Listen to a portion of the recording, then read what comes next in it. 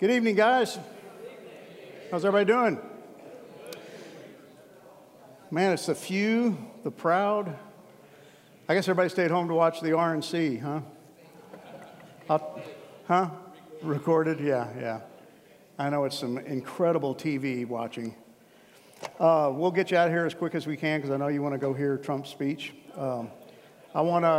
This is kind of odd, but I want to welcome the guys from the West Campus because they're going to watch this on video next week because I'm going to be at an event for my wife.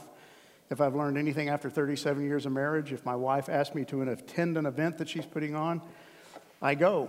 So they're going to watch the teaching on video out in the West Campus, so apologize for that. But, excuse me? Yeah, Hillary will be on next week. Thanks for that, Jim. Yeah. I'll be sure to set my DVR. All right. We're going to wrap up this series tonight. So if you got your Bibles, open them up to Hebrews chapter 11. You should have a crease in your Bible by now. And we're going to be looking at the life of Moses. So just by way of reminder, this is the last week. We're going to take off the entire week of August.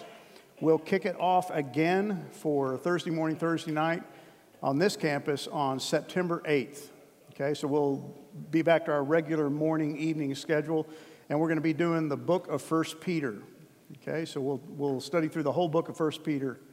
And then next year, when we get into 2017, if you don't know this, it's the anniversary of the 500th anniversary of the Reformation. And so we're going to, probably in the fall, we're going to do a series on the Reformation, the key doctrines of the Reformation that came out of the Reformation that have impacted the church and that are still important today. So we'll be looking at that next year, but that's kind of where we're going to be headed. So let me pray for us, and we're going to unpack the life of Moses tonight. Father, we do thank you for this evening. Thank you for the fact that you're in control when it seems like all around us is out of control, especially in this country right now. Father, I pray that we would be men who would live with faith, not in our government, not faith in individuals, but faith in you, knowing that you are in control, you have a plan, and you're working that plan to perfection. And I pray, Father, tonight as we wrap up this series, that you would help us to walk away with a better understanding of just what faith is and the life of faith should be for each and every one of us in this room, especially as we face all the uncertainty around us. Thank you for the guys who helped set up, the guys who cook the burgers, the guys who help clean up, Father, and all these guys who show up.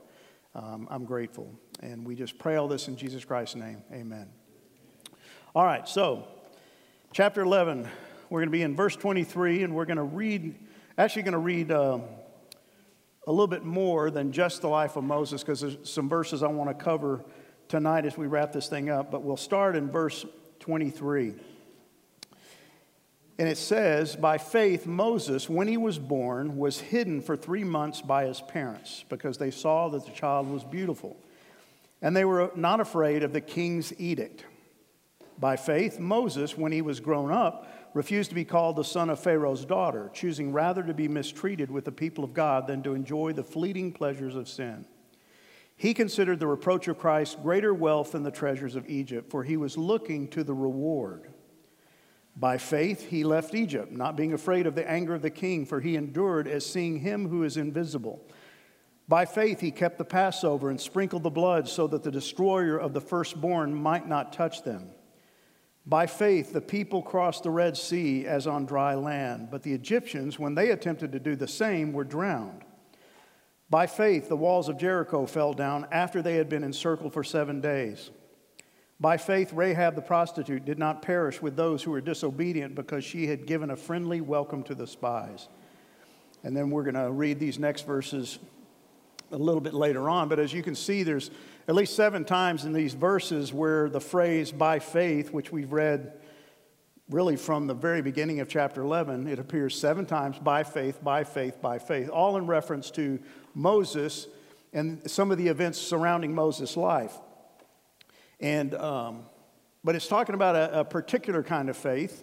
It's talking about a faith that is going to be a lasting faith, a faith that goes from beginning to end. As a matter of fact, it's interesting that it starts out talking about by faith Moses, when he was born, And then it's going to go all the way through to long after he is gone. Not long after, but after they went into the land. Remember, he didn't get to go into the land. We'll talk about that tonight. But from his birth to the time that he was left in the wilderness, they went into the land, he dies in the wilderness. His entire life had to be a life of faith. And that's kind of where we want to head tonight as we look at this last character in our series. Flip back and look at chapter 10, the closing verses in chapter 10, because this kind of sets up chapter 11, everything we've been studying. And we looked at it week 1, and I want to go back to it. If you look at verse 32 of chapter 10, it says, "But recall the former days." Remember, this is the author of Hebrews writing to these Jewish believers who've placed their faith in Jesus Christ. He says, "Recall the former days when after you were enlightened, you endured a hard struggle with suffering." So these are people who came to faith in Christ. They placed their faith in Christ, coming out of their Jewish heritage and culture, and it immediately led to suffering, struggles. Many of them probably lost relationships with their families. They were kicked out of the synagogue. They were seen as heretics. They were labeled a sect. Then he goes on, he says, "Sometimes being publicly exposed to reproach and affliction, and sometimes being partners with those so treated. For you had compassion on those in prison, and you joyfully accepted the plundering of your property, since you knew," and this is critical, "since you knew that you yourselves had a better possession and an abiding one." So what's he telling them? He's saying, you came to faith in Christ, you accepted Jesus Christ as your Messiah, and by doing so, you were alienated from the Jewish community, again, probably kicked out of the synagogue. Your families probably disowned you. You were persecuted. You were ill-treated. Then he says, but you did so. You even accepted the plundering of your property, losing everything. Why? Because you knew that you had a better possession and an abiding one. There was something more to come. Therefore, don't throw away your confidence, which has what? A great reward. For you have need of endurance, so that when you have done the will of God, you may receive what is promised. You see this pattern that he's giving them, that you came to faith, you're going through suffering here, but there's a reward to come. There's something better coming. You have need of endurance, so that when you have done the will of God, you may receive what is promised. For yet a little while, and the coming one will come and will not delay. But my righteous one shall live by faith. He's quoting from Habakkuk chapter 2. And if he shrinks back, my soul has no pleasure in him.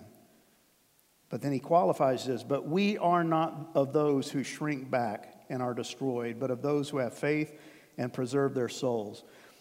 As I said week 1, when we looked at this particular verse or verses, he is not promoting, teaching, losing of your salvation.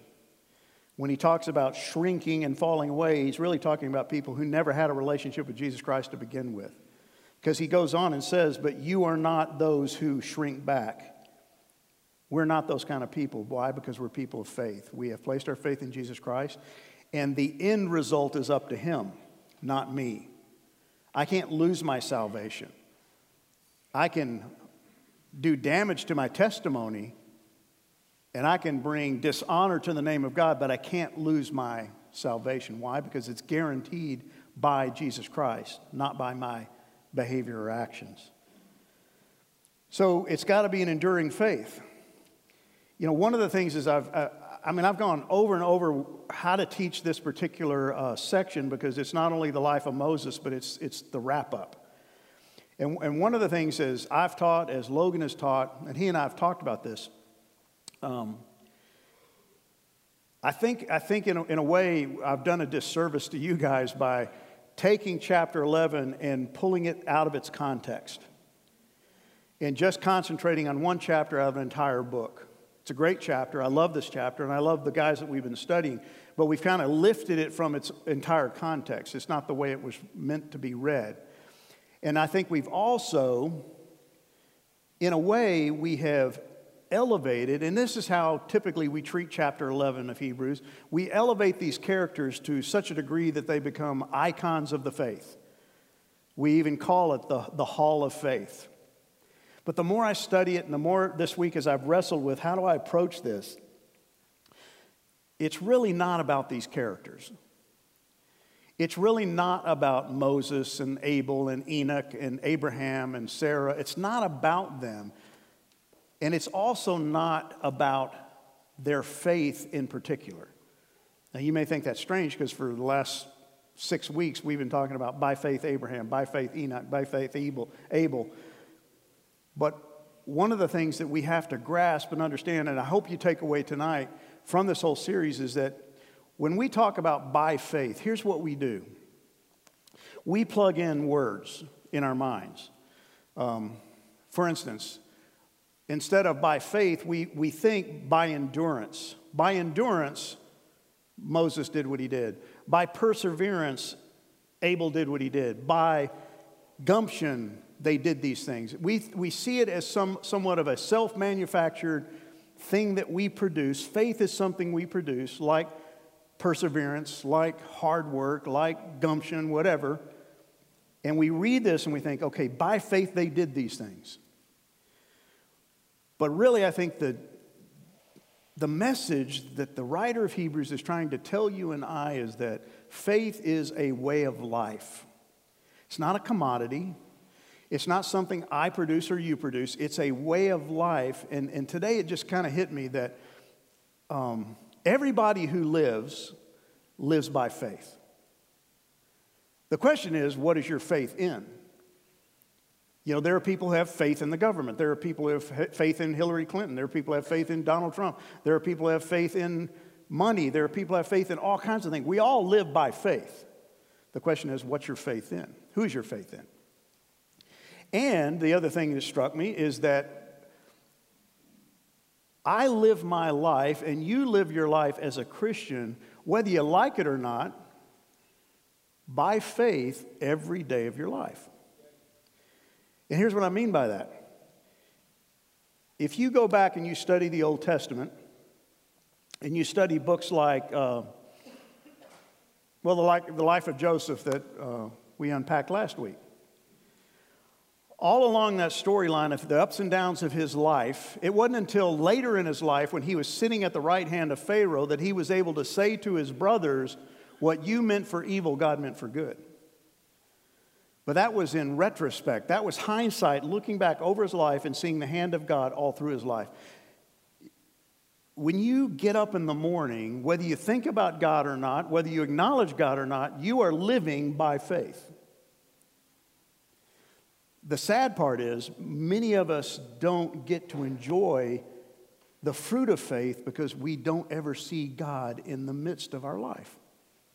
He's there. He's working.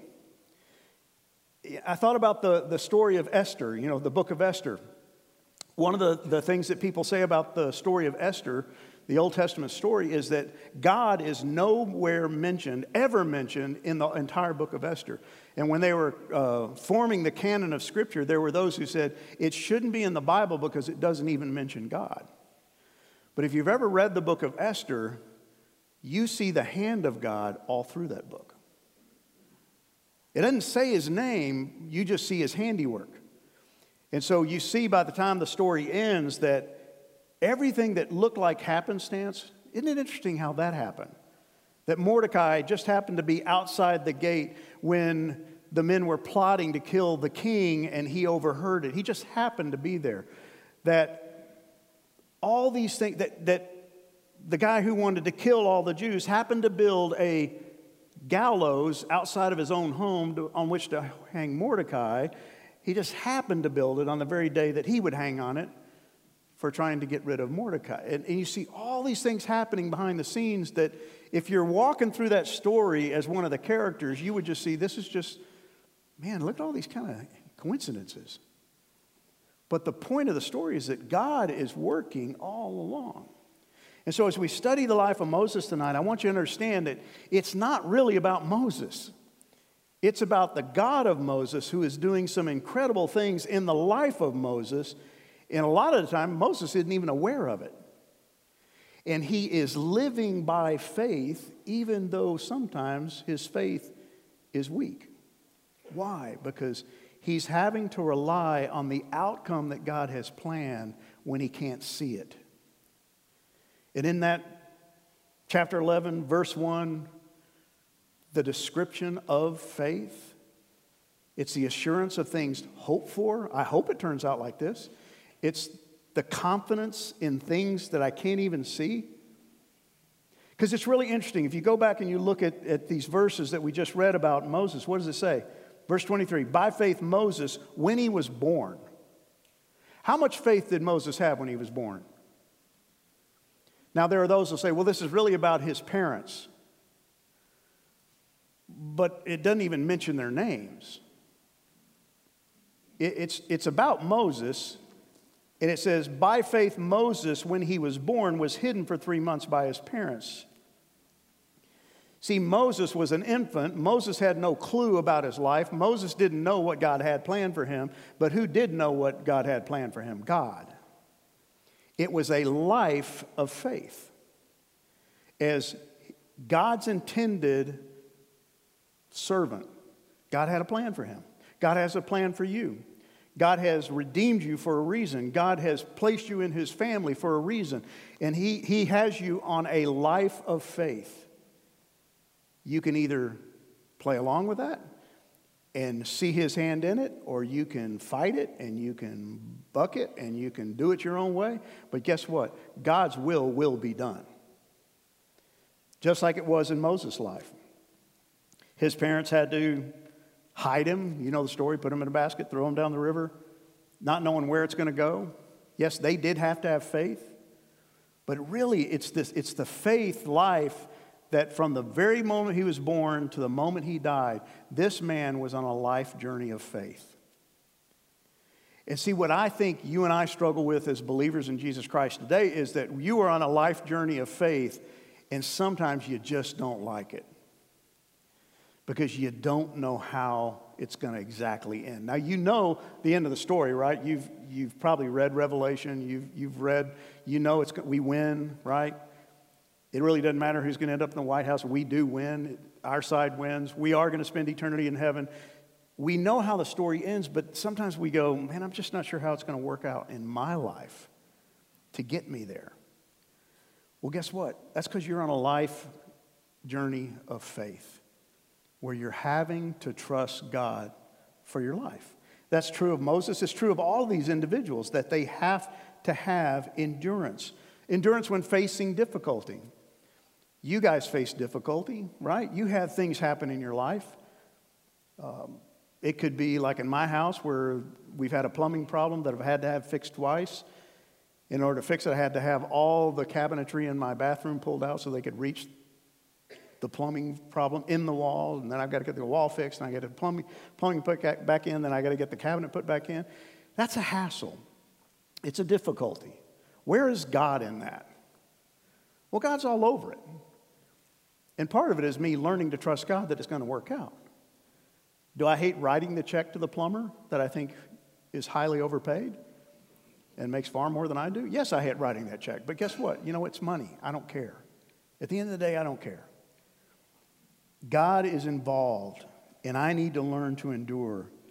And I need to learn to focus on the promises of God, because one of the things it says in chapter 10, in those closing verses, he says, the coming one will come and will not delay. See, as you live in this world right now, if you don't have that on your radar screen, if you don't really believe the coming one will come and he will not delay, you will panic with everything going on around us. The cultural wars, the terrorism, the racial unrest that's probably going to get worse before it gets better in this country. You will begin to panic. You will begin to worry if you don't truly believe that promise that the coming one will come and he will not delay. You got to have a faith that focuses on the promises of God. But here's the good point for me, and I think the good point for you. There are going to be plenty of days where you don't have that kind of faith, where you just don't believe and you just don't know. I don't know if, everything looks like it's going south. My marriage is going south. My business is going south. My finances are going south. My health is going south. And you're going to have to trust that God has a plan for you. That is the life of faith. Trusting God when things don't look like they're going well. And it's interesting in the life of Moses that it didn't always go well for him either, right? Things didn't always turn out like he thought they would. The early days of his life, when he got stuck in that basket and got sent down the river, he wasn't even aware of what was going on because he was an infant. But he was hidden for 3 months. He had no idea what was happening. He had no clue what the outcome was going to be. Neither did his parents.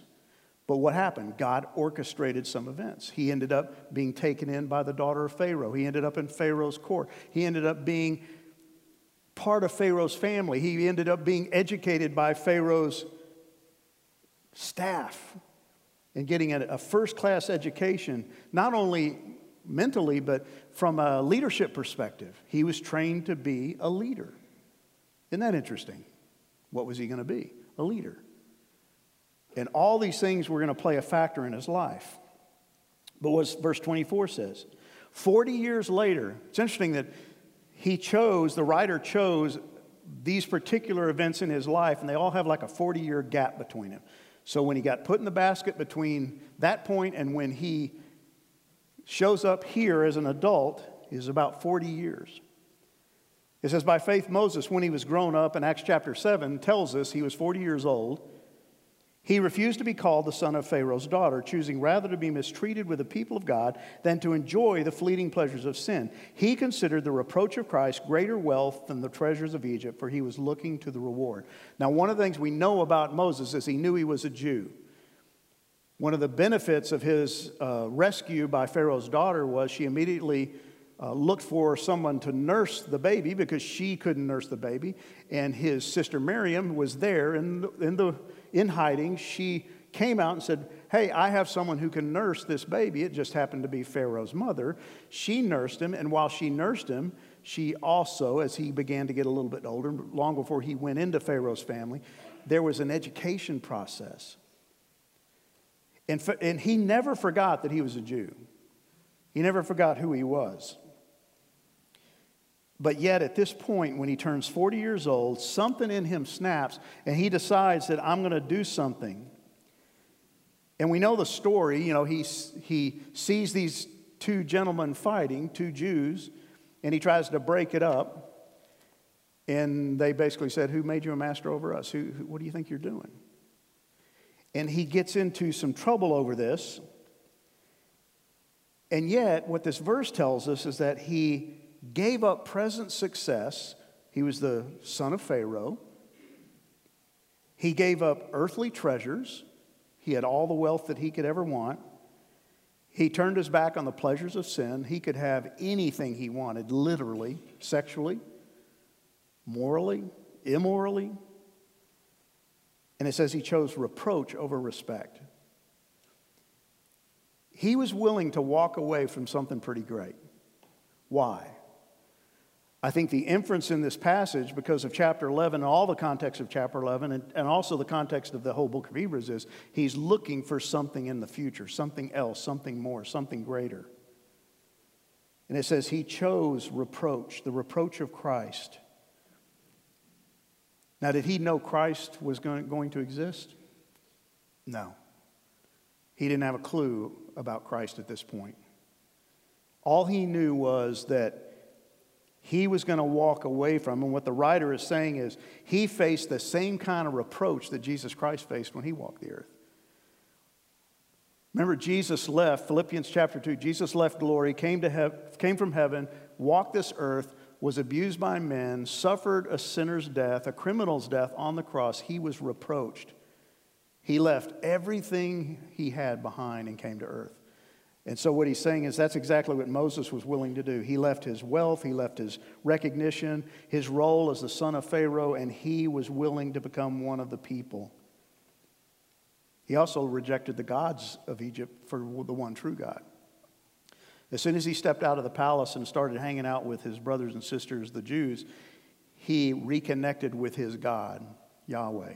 And he was willing to leave behind all the gods of Egypt, of which they had many. And he was looking for, as it says in verse 24, he was looking to the reward.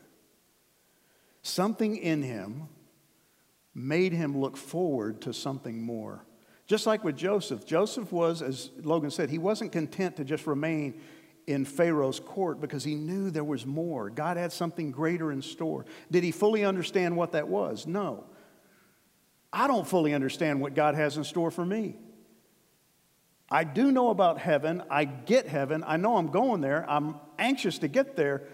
But there's a lot of stuff between now and heaven that I'm going to go through that I don't have a clue about, that I have to trust him. And so was Moses. He was going to have to trust the Lord. And look at verse 27. It says, by faith he left Egypt, not being afraid of the anger of the king, for he endured as seeing him who is invisible. Now, I believe these verses, there are those who think that this particular verse is talking about when he left as part of the Exodus. I think it's talking about when he left because of having killed an Egyptian. And the reason I believe that is because of the order, the sequence of events. And if you look over in Exodus chapter 2, flip there real quickly. Exodus chapter 2, verse 11. This is the story of what happened and why he left Egypt. This is pretty interesting. And keep in mind, God is working in his life. He's been working in his life from the day he was born, and he's going to work in his life till the day he dies. And Moses is on this journey, and he doesn't fully understand what's going on. He knows there's a God. He knows God has a plan. He knows there's a future reward. He's not exactly sure what it is, and he's even going to try to help God out, and it's part of what gets him in trouble. Because it says in verse 11, chapter 2 of Exodus, one day when Moses had grown up, he went out to his people and looked on their burdens, and he saw an Egyptian beating a Hebrew, one of his people. He looked this way and that, and seeing no one, he struck down the Egyptian and hid him in the sand. When he went out the next day, behold, 2 Hebrews were struggling together, and he said to the man in the wrong, why do you strike your companion? He answered, who made you a prince and a judge over us? Do you mean to kill me as you killed the Egyptian? Then Moses was afraid. This is critical. What's he afraid of? Well, he's been kind of outed. Remember, he hid the body in the sand. Somebody saw it. Obviously, the guy who the Egyptian was beating saw it. He's told his buddies, and now they're going, hey, you're the guy that killed the Egyptian. You're going to do the same thing to us. And he's afraid. And he thought, surely the thing is known. What's known? What he just did. But there's even more than that. When Pharaoh heard of it, he sought to kill Moses, but Moses fled from Pharaoh and stayed in the land of Midian. Now, why I say there's more to this story than what we just read there is because if you flip over to Acts chapter 7, you're going to hear the rest of the story. It says, when he was 40 years old, this is verse 23 of chapter 7 of Acts. When he was 40 years old, speaking of Moses, it came into his heart to visit his brothers, the children of Israel, and seeing one of them being wronged, he defended the oppressed man and avenged him by striking down the Egyptian.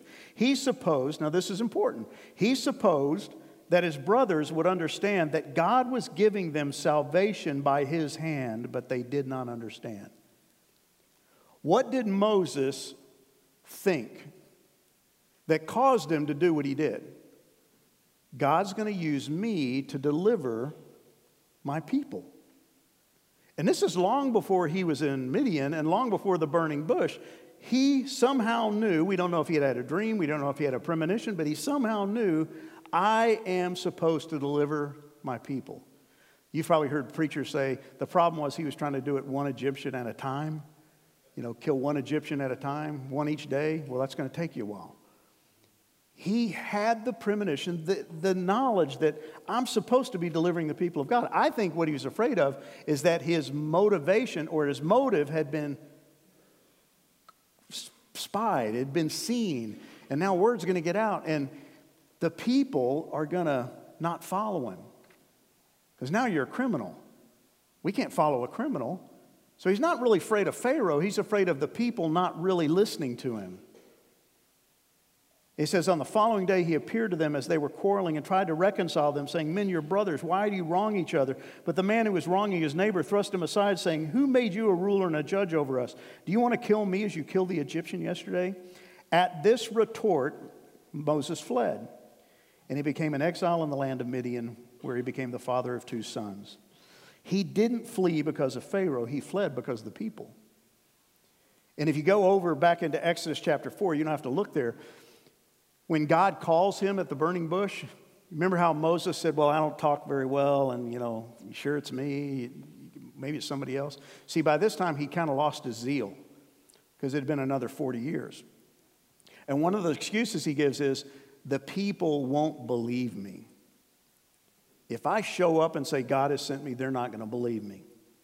See, he feared the people at this point. It wasn't Pharaoh he feared.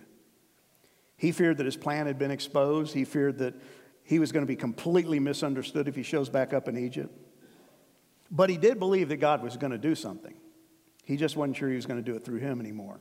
It's like, remember we talked about Sarah, that Sarah thought she was damaged goods. How's God ever going to use me? I think Moses had reached a point where I blew it. I killed an Egyptian. I'm a murderer. How is God ever going to use me? Well, God still had a plan for him. He had to live the life of faith that God had called him to. And 40 years later, after spending 40 years in Midian, herding sheep, God called him at the burning bush and sent him home, sent him back.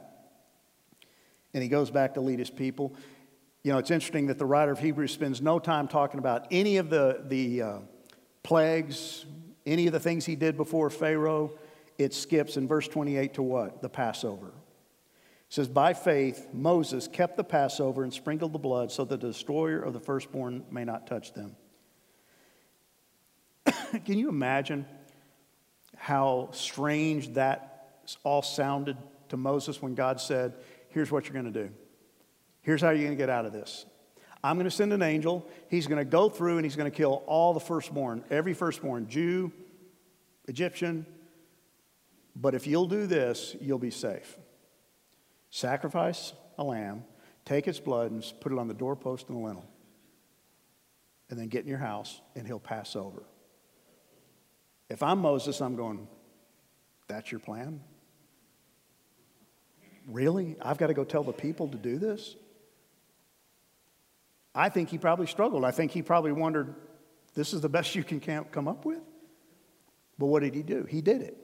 He told the people to do it, and they did. And it says, he sprinkled the blood, and the destroyer of the firstborn might not touch them. See, he had no guarantees this would work, right? God just said, do it, and he did it.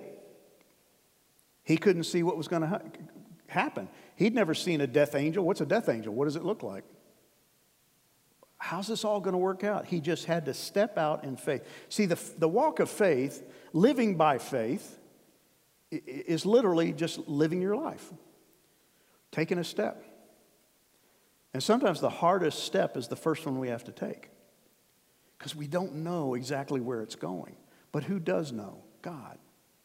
And so as we live by faith, just like these individuals in Hebrews chapter 11, they just had to take the next step. God said, sprinkle the blood. Dadgummit, sprinkle the blood. And the death angel passed over. They had to trust God all along the way. And that's a big part of what it means to walk by faith, to live by faith. As ridiculous as it may sound sometimes when God tells you to do something, the best thing you can do is just do it by faith. Trust him. Well, look at verse 29. Moses now gets left out because Moses is out of the picture, or actually not in this verse, the next one, but 29, by faith the people crossed the Red Sea as on dry land, but the Egyptians, when they attempted to do the same, were drowned. See, this is another one of those far-fetched stories, one of those crazy stories where God delivers them out of Egypt. He uses Moses as their deliverer. They leave, and God directs them. Remember, he's going ahead of them as a pillar of fire at night and a pillar of cloud by day. He leads them, and what's interesting, if you read the story in Exodus, he leads them the wrong way. And then it says, and then they backtracked. And he said, now go back where you came from. And he leads them right up to the Red Sea. And during the time they've been wandering, what's happened? Pharaoh's changed his mind. Why in the world did I let these people go? They were free slave labor. So he gets his army. They bear down. They find him sitting at the Red Sea. They got the sea in front of them, the army behind them. And what are they going to do? They panic. They don't know what to do. And yet this was God's plan for them. See, that walk they made from Egypt out this way and then back again was a walk of faith because who was directing them? God. But in their minds, they're like, this makes no sense. Why are we doing this? Why have we been led this way? And if you look at Exodus chapter 14, let me just read it to you. When Pharaoh drew near, the people of Israel lifted up their eyes, and behold, the Egyptians were marching after them, and they feared greatly, which I would have too. And the people of Israel cried out to the Lord, and they said to Moses, "Is it because there are no graves in Egypt that you have taken us away to die in the wilderness?" Did they have faith? No, they're in a panic. What have you done to us in bringing us out of Egypt? Is not this what we said to you in Egypt? Leave us alone that we may serve the Egyptians? For it would have been better for us to serve the Egyptians than to die in the wilderness. Sea in front of them, army behind them, helpless, hopeless, panicked. And I always love verse 14 of chapter 14. It says, Moses says, "Fear not, stand firm, see the salvation of the Lord, which he will work for you today." I love that verse. That's what God's calling you to do. Fear not, stand firm, see the salvation of the Lord. What did Moses know? At least he was trying to believe that God's going to show up because he led us here. He said he was going to save us. He told me he was going to deliver us. We're going to the promised land. If we all get killed, then he's not fulfilling his promise, so he's going to do something. Did he know what God was going to do? No. He had no clue. And then in verse 15, this never has jumped out at me before. Moses just told him to stand firm, stay put, stand where you are. And then God says, no. Tell the people of Israel to go forward. Walk. Take a step. Now, can you imagine when the water separated how hard it was to take that step? I don't know what it looked like. All I know is I turn this way and there's an army bearing down on me. I turn this way and there's 2 walls of water. And I got to take the first step. I want to meet the first guy. It's probably Moses, but who took the next step after Moses? Probably Miriam or Aaron. Who's that first Israelite? Just a normal Joe who took the step. That's what I want to know. But what did they do? They stepped out in faith. They had to live by faith, trust God, walk through, get to the other side, and then God destroyed the Egyptians. And then once they get to the other side and they get to the land of promise, verse 30 says, by faith the walls of Jericho fell down. Now this is 40 years later. It's another 40-year gap, right? Because they get through the Red Sea, they get to the other side, and then for 40 years they wander in the wilderness because of their disobedience. So 40 years later, they finally get to Jericho. And you know the story of Jericho, right? Let me read to you what God tells Joshua. They're standing at Jericho. It's going to be the first city they conquer, the first city they try to conquer. And here's God's plan. The Lord said to Joshua, "See, I have given Jericho into your hand with its king and mighty men of valor. You shall march around the city, all the men of war going around the city once. Thus shall you do for 6 days." Now, get this through your head. Think about being Joshua, and he's giving you these directions. There's a fortified city. It was a hugely fortified city with great walls. And he says, this is what you're going to do. You're going to march around the city. And you're going to do it for 6 days. 7 priests shall bear 7 trumpets of ram's horns before the ark. On the 7th day you shall march around the city 7 times, and the priests shall blow the trumpets. And when they make a loud blast on the ram's horns, when you hear the sound of the trumpet, then all the people shall shout with a great shout, and the wall of the city will fall down flat. Really? This is your plan? I've got to go back and tell these people that this is your plan, that we're going to march around the city, follow the ark, blowing trumpets while they rain down insults and probably sticks and stones and bricks and anything else they can. This is your plan. But what did they have to do? Walk. Take a step, step by step, for 7 days. And what did God do? The walls fell. And you may not believe the story. You may think it's a fable, it's a myth. I believe the story. Why? Because it's in the Word of God, and that's the kind of God we serve. God did deliver them. They marched, the enemy ridiculed, but they had to place their hope in God and just keep walking. See, the walk of faith is not easy, guys. The life of faith is not easy. And sometimes we don't know where we're going. We don't know where the next step's going to take us, but you just keep walking. And we know in verse 31 it talks about Rahab, the prostitute, the harlot. And we know that she had helped protect the spies, and part of the agreement was for protecting them that you will save my family. And she had to trust God. She didn't know how the war was going to turn out. She didn't know if they were going to have a victory or not, but she had to trust God. She had to have faith. So in all these verses, in all the life of Moses, you see a life that it had to be motivated by faith, because each step required faith, because you didn't know what was going to happen. You didn't know how it was going to turn out. And part of what I get out of this is that for me to live the life of faith is I just got to keep trusting and keep walking. See, I would love to know how everything's going to turn out, but he doesn't always tell me, right? He doesn't write it on the wall. Whether it's a relational issue, a financial issue, a health issue, we don't know how it's going to work out. But yet God just keep walking, keep trusting, keep living by faith. Because I'm at work in ways that you can't see. Just like in the story of Esther, just like in the story of Joseph. See, we've studied all these characters, and we know that Abel was murdered, Enoch was taken. We know that Abraham never occupied a single foot of land in the land of Canaan. We know Noah was saved in the ark, but he only lived to die. He also lived to see his whole family create another race of sinners. So it's not about the men. It's not about what they did. It's really about living a life of faith and trusting the God who's working behind the scenes in ways that we don't know.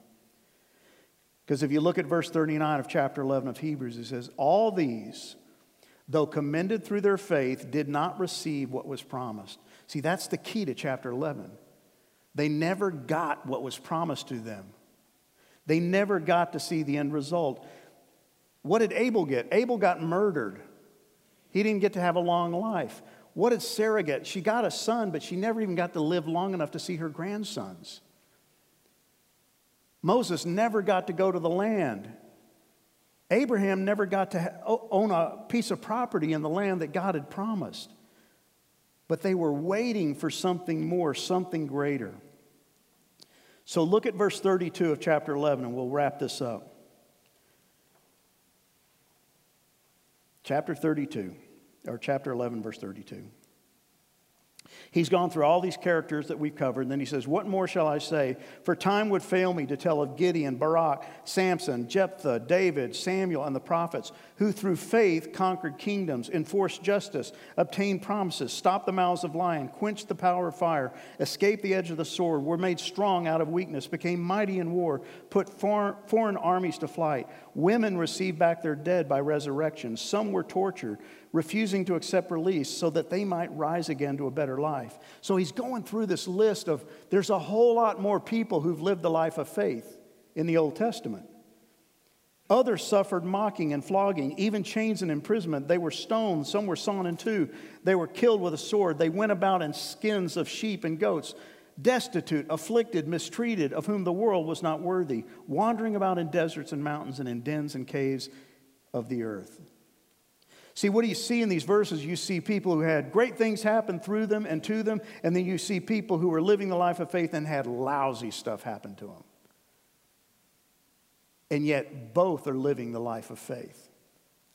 See, if I look at you and you've got everything going great, and you got a great marriage, you drive a nice car, and you live in a nice home, and your life's going grand, and you're healthy and fit, and everything's wonderful, and you still got a full head of hair, and you're thin, and I look at you and go, man, you got everything. Man, you must live the life of faith. And based on what's happening to me, I must not be. No. Yeah, I told one of my daughters the other night, she was complaining about stuff that has happened to her and all the circumstances of life, and I said, you got to stop judging God through your circumstances. You've got to judge your circumstances through God. God knows what you're going through. God is fully aware of everything happening to you. He's not punishing you. He doesn't hate you. He doesn't despise you. He doesn't have his thumb on you. But he is molding you and making you into the likeness of his Son if you will allow him.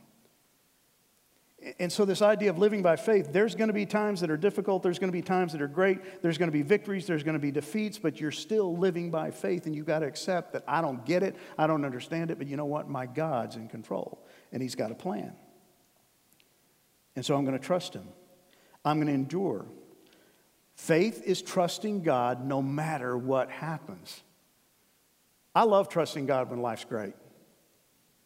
When the bills are paid, the kids behave, my wife and I are getting along. I find no trouble trusting God. But let one thing go south in my life and suddenly all bets are off. Where's God in that? Well, he hadn't left. His plan isn't any more diminished. It's not any weaker. His power's not gone away. God's still in control. But what did all these people know? In verse 11, or chapter 11, verse 40 gives us the clue. They all knew that since God had provided something better for us, that apart from us, they should not be made perfect. These people knew there was something better out there. There was something greater to come. They didn't fully understand it. They didn't fully get it, but they trusted God for it. And see, for you and me, we've got to learn that faith is a lifestyle. It's learning to trust God, that He's involved in every area of your life. Even when things don't look great, God's involved. God cares. God has a plan. God's trying to work in your life. And all He wants you to do is turn to Him and go, okay, I don't get it. I don't like it. But what do you want to teach me? What are you trying to show me? And so we're living this life of faith that ultimately is controlled by God. And it's learning to trust Him that He knows best. So, how's your faith? How's your faith tonight? How's your faith doing? Are you trying to muster up more? It really isn't a matter of you needing more faith. It's the fact that you've got to understand that you're living a life of faith and you are meant to live in complete dependence on God. And just trust Him. Take the next step. Walk out. Walk around the wall. March around the wall. Go through the water, the dry land. Just do what He calls you to do and just trust Him. The question isn't really how is your faith, it's where is your faith? What's your faith in? Do you really trust God? If you go home tonight and you watch that convention and you begin to panic inside, and you start going, what in the hell is going on? You are not trusting God. You're not trusting God. You're trusting in something that doesn't exist. And so watch it. If anything, just watch it for good theater. But trust God. God's in control. He knows what He's doing. And there's nobody that we can elect. There's nobody dumb enough that we can elect that can stop the power of God. So what are we so panicked about? Is your faith future focused? Are you resting in His promises? So I'm going to read this last couple of verses and I will shut up. And then you can applaud. Not yet. Not yet. Okay, this is Romans 8:18. Listen to this. I consider that the sufferings of this present time are not worth comparing with the glory that is to be revealed to us. This nation is suffering. You may be suffering. Paul suffered, but he said, I don't consider any of this worthy to compare with the glory that's to be revealed to us. There's something greater coming.